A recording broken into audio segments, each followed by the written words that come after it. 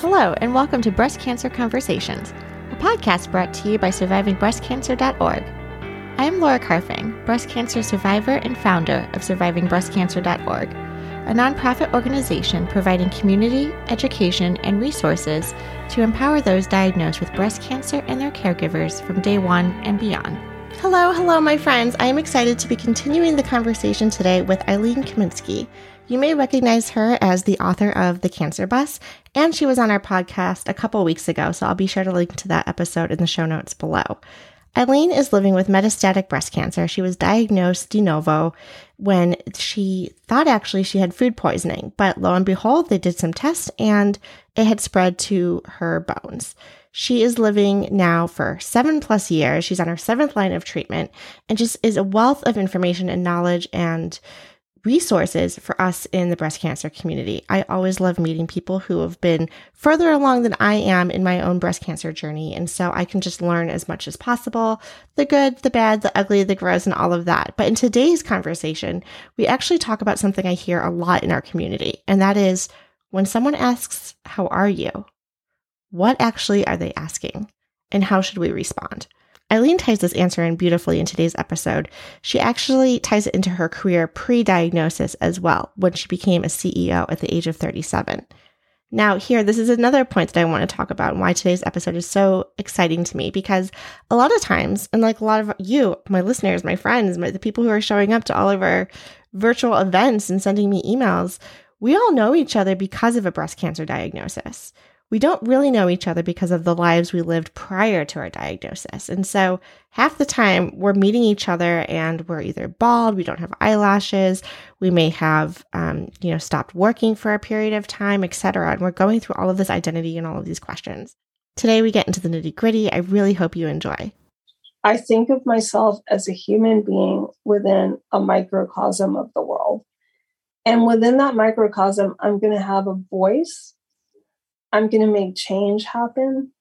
I'm going to ensure that my talents can come to bear on whatever I can bring them to bear on, whether that's for an individual or a group of people. However I can do that, however I can be of service, I will. Welcome to the conversation.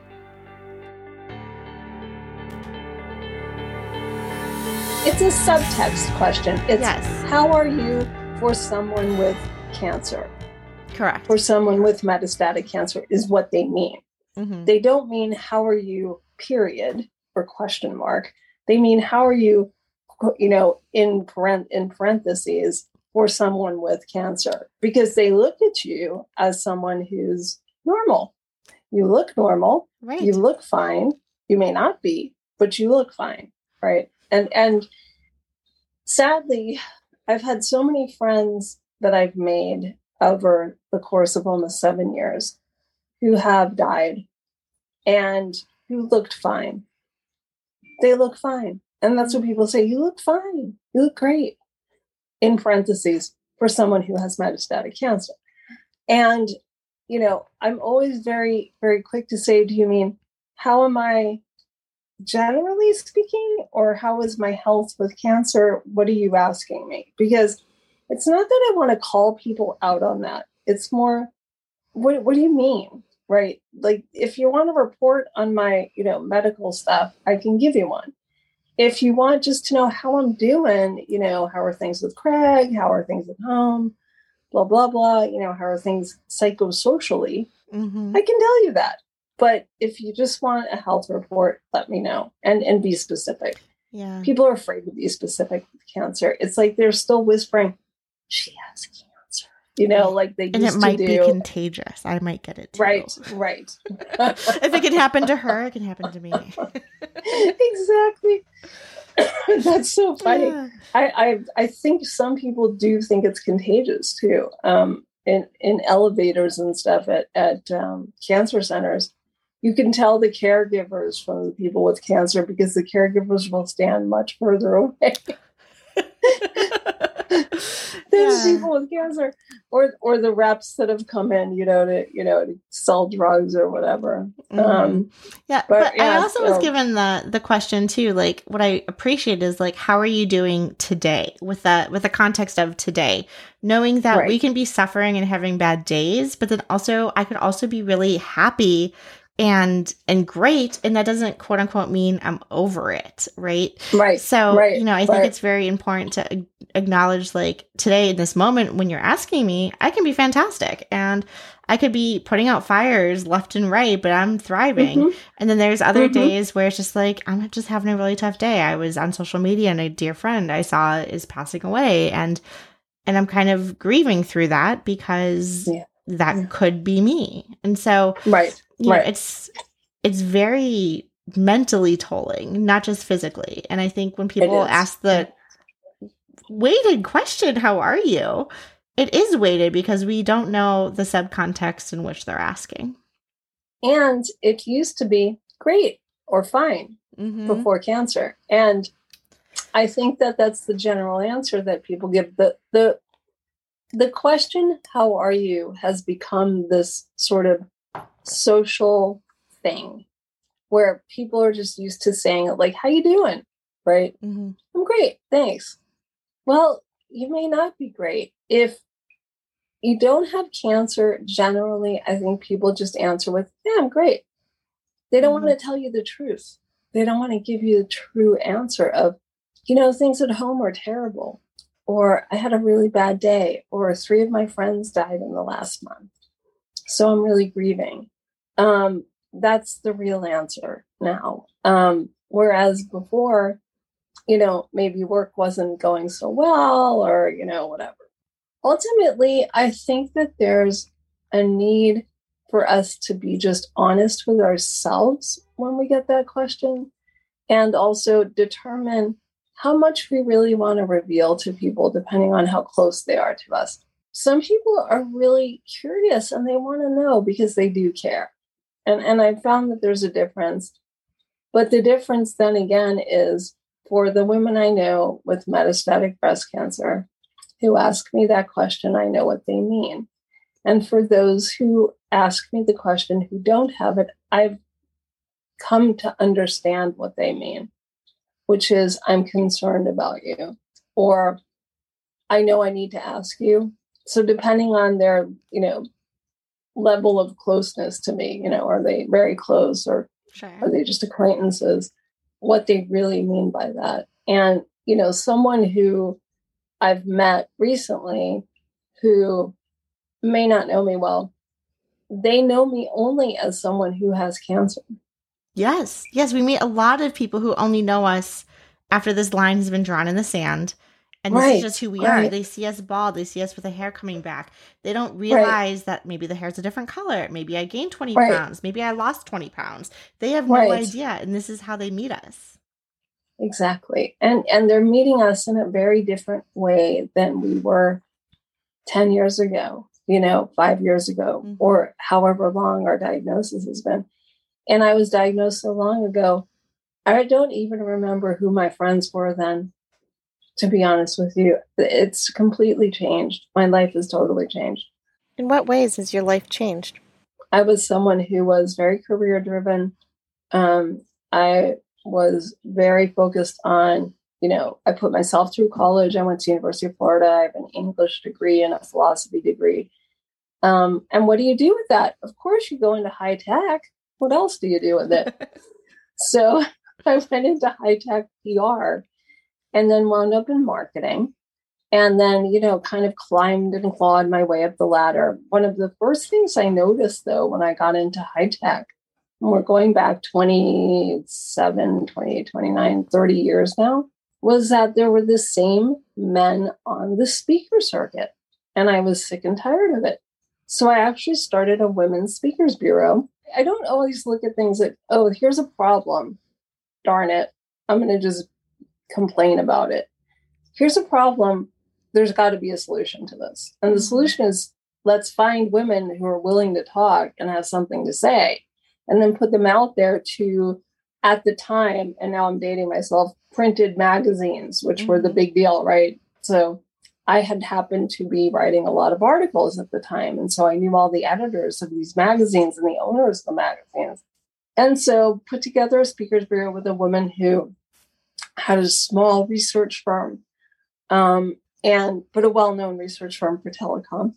And she and I got it started. We had about 40 women in our cadre of speakers. It was doing really well. I was speaking a lot. She was speaking a lot. And it changed the landscape of those speakers. And that's how I tend to come at everything. If I get to something and I see a problem or I see a roadblock, I'm going to get rid of it, or I'm going to find a way to get rid of it. And if I can't get rid of it, I'm going to do my best to get around it, over it, under it, however I can do it. I had a goal from the time I was 30 that by the time I was 40, I would be a CEO. I had a picture of Meg Whitman on my desk, and she was like my idol. Now, I did not know what her politics were at the time. Had I known, I probably would not have had her on my desk, but that's okay. She had gone and been the CEO of eBay. And to me, that was a big deal. And so that was my goal. Well, I met that goal by the time I was 37. And I was the CEO of a company with 2,500 employees, with call centers in the Philippines, the US, and in India. So I was traveling all over the world. I was traveling probably 90% of the time, actually. It was very exhausting. I was making payroll for 2,500 people, which is frightening. And it was a public company. So I was chair of the board, and I had investors that I had to answer to. And what I realized was I was getting an MBA in a box. So I did really well. Everywhere I went, I did super well in my career. And then I hit 45, and everything came to this screeching halt. People didn't want to hire me because I was female, I was middle-aged, and they didn't want to pay me what I was worth. And I had that CEO stamp on my resume. And they're like, well, why do you want to be a director now or a senior director now? I said, well, don't look at the CEO. That was a period of my life. I don't expect to take over the company.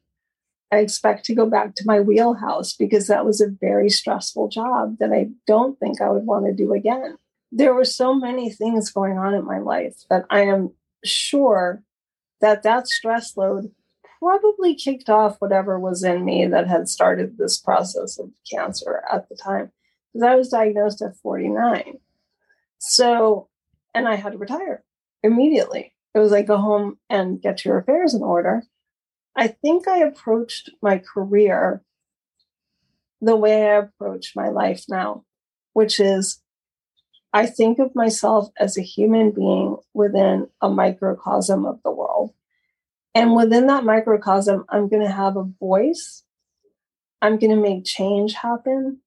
I'm going to ensure that my talents can come to bear on whatever I can bring them to bear on, whether that's for an individual or a group of people or a wider group of people.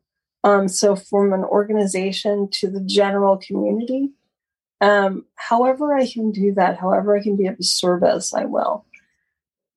And because you don't get paid now, which has its own lack of reward, unfortunately, the thing that I stress most about now is finances, because it's getting everything paid for. And so, if I can make changes in how things get paid for, if I can make change in how medications get to patients.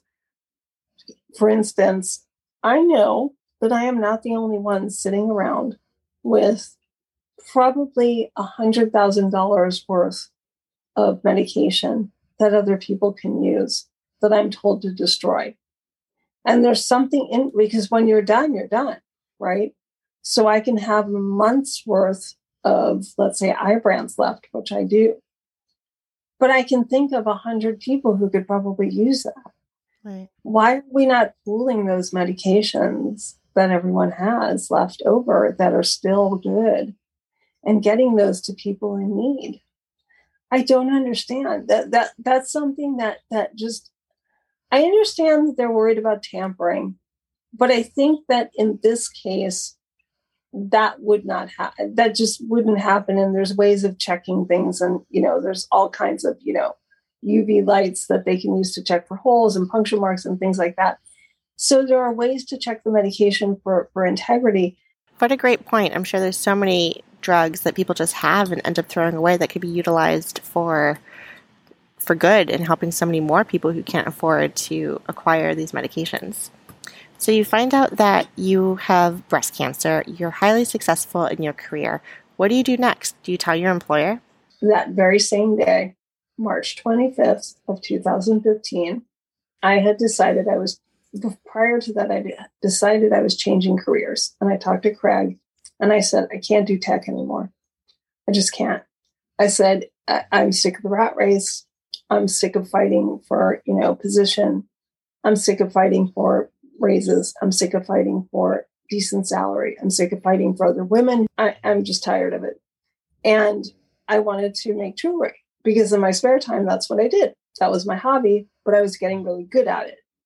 When I said this was what I was going to do, and I was going to get my GIA, which is the gemology certification, and Craig had offered to pay for it and all of that. And I was really grateful that he was willing to support me changing careers. It's a big deal. They offered me a job.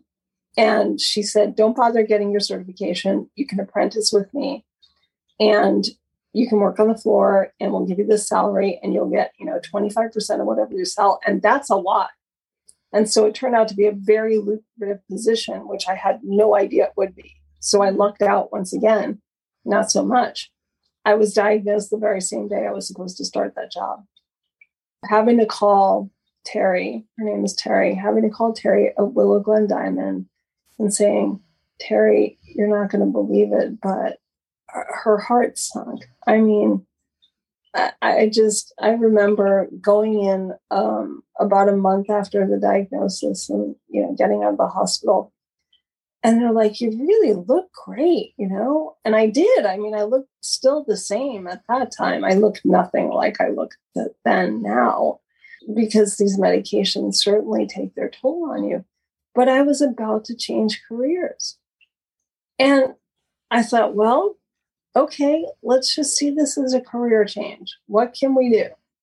We can't sit around at home doing nothing.